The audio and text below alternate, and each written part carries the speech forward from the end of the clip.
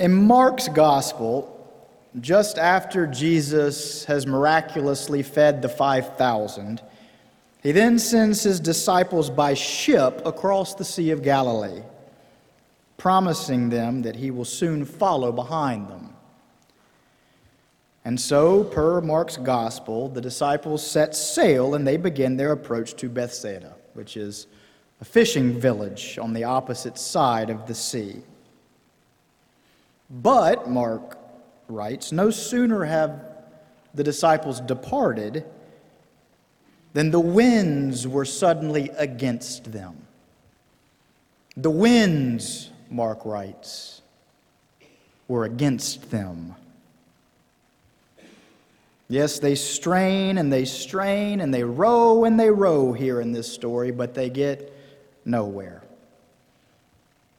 The winds are just too strong. That is, until they see Jesus suddenly there beside them on the water, calming them by saying, "Take courage, it is I." Yes, the winds were against them. I've always found this to be a particularly powerful line, a line pregnant with deeper meaning and deeper resonance. For who among us has not experienced the reality of the winds being against us? That is, who among us has not known the experience of things falling apart, of things breaking down, things proving too difficult for us to manage, of things seeming simply insurmountable? All of us have, I'm sure. For no sooner have we finally made progress on, say, this challenge, whatever this challenge might have been, then this new challenge suddenly arises that is even more vexing for us than the first. Or no sooner have we gotten over that last heartbreak than some new, even more heartbreaking event occurs that knocks us right back onto our heels. Or no sooner have we finally gotten over that one debilitating fear than we find ourselves suddenly overcome and overwhelmed by a new one. I could go on like this for hours, of course. For such is the ever-present reality of winds in this life. Yes, the winds were against the disciples, Mark writes, to which I'm sure that we can all say, Amen. Well, the Apostle Paul certainly understood this reality. That is to say, this reality of the winds so often being against us in this broken, fallen world. In fact, Paul probably understood this reality more practically and more existentially than all of us. He even says as much in his second letter to the Corinthians. But, and here's the point that I'm ultimately driving to here, but familiar with the winds, though Paul no doubt was, he never feared being overcome by them. He was always subject to them, yes, but never ruled over by them. And there's a big difference. And that difference, it just so happens, is at the root of his final exhortation to the church in Ephesus. Wrapping up this magisterial letter on how our ultimate hope as Christians is in the coming kingdom of God, and on how the very structure of reality is grounded in the all-encompassing, all-enveloping love of God, wrapping this magisterial letter about those things up, Paul then nods to the reality of the ever-present winds in this broken world and writes, "Finally, be strong in the Lord and in the strength of his power, so that you may be able to withstand." For you see, our struggle he explains, is not just with flesh and blood, but far more important than that, it is also with the winds, which is to say, it is with the powers and the principalities, he says, that lurk just underneath things said and things seen. It's with the realities of darkness and evil in this world. It's with the near constant presence of hurt and pain and challenge in our lives. With the unshakable realities of fear and anxiety and despair and death itself. These are mighty foes indeed, Paul is saying as he's closing this letter. These are mighty foes indeed, so be not ashamed to find yourselves struggling to row forward amid them.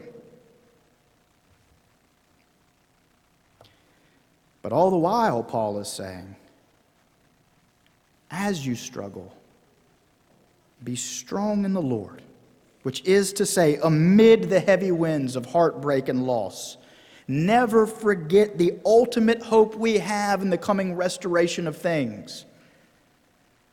And amid the harrowing winds of defeat and self-doubt, never forget the love of God that not only surrounds you, but that indeed serves as the very structure of the reality you live and move and have your being in. Put on the whole armor of God, Paul writes, so that even as you remain ever subject to the pressing winds of life in this broken world, you will never feel that you are fully overcome by them. For strong as they are, he is saying, these winds do not get the final word in the Christian story.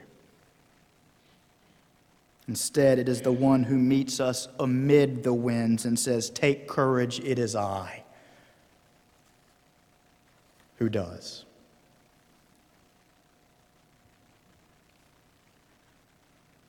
Go back with me to that boat amid the Sea of Galilee. Picture with me again those heavy winds, that boat rocking back and forth amid the waves. See now the fear stretched across the disciples' faces. See now the anxiety palpable in their expressions. Surely they not only felt that they were subject to these heavy winds in that moment. Surely in that moment they also felt that they were being ruled over by them. Which is to say, surely this was a moment for the disciples when it felt as if the winds were fully authoritative and were the ones in complete control. No doubt this was one of those moments like we all experience in this life, when the winds felt simply too great for them to bear, and thus they felt they were going under.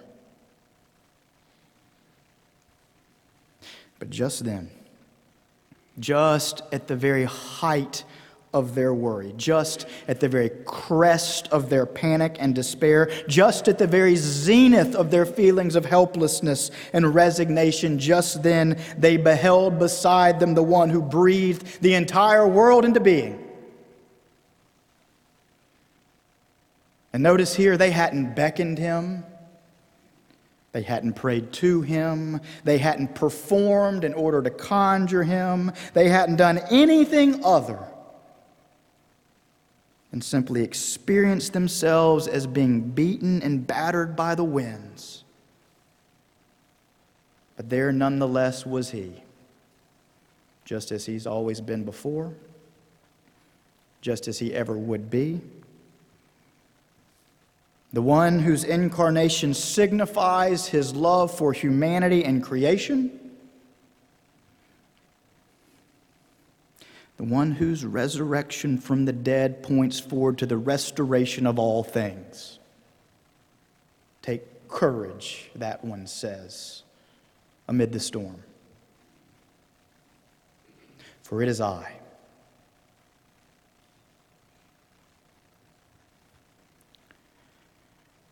On his deathbed, the final words that the English poet Gerard Manley Hopkins reportedly spoke were, "I am so happy.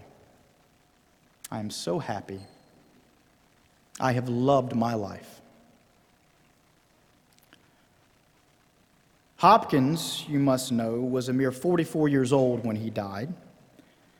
Not to mention, he was a man who lived his entire life with what would today be diagnosed as unipolar depression. It was typhoid fever that ultimately claimed his life, but it was the harrowing winds of life in this broken, fallen world that ailed him from his first breath to his last. And over his career, Hopkins wrote beautifully and painfully of these realities, of these harrowing winds that he experienced, and he never tried to sugarcoat them. That is to say, Hopkins never pretended like his boat sailed smoothly across the waters, from one side of the sea seamlessly to the other. No, instead, Hopkins wrote of how the winds of life seemed so often against him, and how the oars were so often heavy in his hands, and how the waves were so often too strong for him to row against. But here's the other thing that you must know about Gerard Manley Hopkins. Not only was Hopkins a poet, he was also a priest, and thus acutely aware his whole life to how subject he was to these winds. He, like the Apostle Paul before him, never experienced himself, never saw himself as being ruled over by them. That is to say, he never allowed himself to believe that no matter how dominating they were, that they were the ones that would get the final word in God's world. No, in Hopkins' mind and in Hopkins' heart, no matter how heavy the winds got and no matter how large the waves swelled, he nonetheless trusted and he nonetheless believed that the one who spoke the world into being was always right there behind him, always right there beside him, and always out there before him, constantly holding him and sustaining him within his all-containing, all-expansive love, and constantly assuring him that all of his pain and fear and worry and heartbreak would be transformed one day in the grand restoration of all things that is to come. Hopkins believed that. In fact, he wrapped himself in that belief. He stood firm in that belief, and thus, amid his melancholy and his struggle, Hopkins always felt a certain sweetness to life, a certain promise amid the pain, a certain hope amid the despair, and therefore he knew a certain foundation in his life, even as the winds battered day by day. And this is why, at the young age of 24, after a life marked by such hardship, and staring now into the face of a far too early death, Hopkins at 44 was able to say, "I am so happy. I am so happy, for I have loved my life."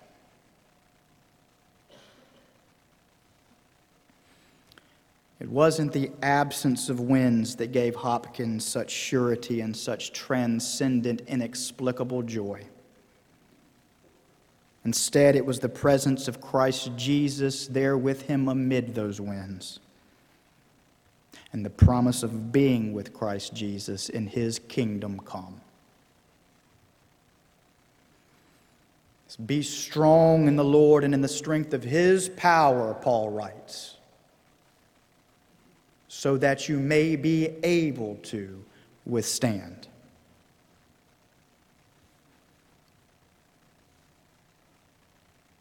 In conclusion, dear family, let us understand this. Being strong in the Lord and in the strength of his power is not about summoning some extra element of strength that is presently lacking in our own. As if the strengthening power of Jesus had been about his lending extra muscle to Peter and John that day amid the stormy sea. Or as if it were about his revitalizing the flagging leadership capacities of Andrew and Nathaniel. No, the strength of Jesus' power that day came, as it comes every day, and the sudden certainty of his presence there with them. And the sudden trust in his ultimate lordship over all things. And the tender calm of knowing that he was there beside them to sustain them, even in the middle of the storm. Who is this man? The disciples whispered to themselves that day as they felt things around them beginning to calm. Who is this man? They asked, that even the winds obey him. Yes, in this world the winds will at times be against us. This is certain. This was true for the disciples. This was true for the Apostle Paul. This was true for Gerard Manley Hopkins. This is true for everyone. But in the end, though, the one whom the winds obey is the one who is always behind us and beside us and out before us, even when we don't know it and or trust it. Would that we'd know it today. Would that we trust it as true, so that when the winds of life inevitably begin to blow, we, thereby strong in our weakness and strengthened in the Lord's power, will be able to withstand, so that even in the midst of the storm, we can look there beside us and feel that presence and hear that voice saying, "Take courage, dear heart, for it is I." Amen.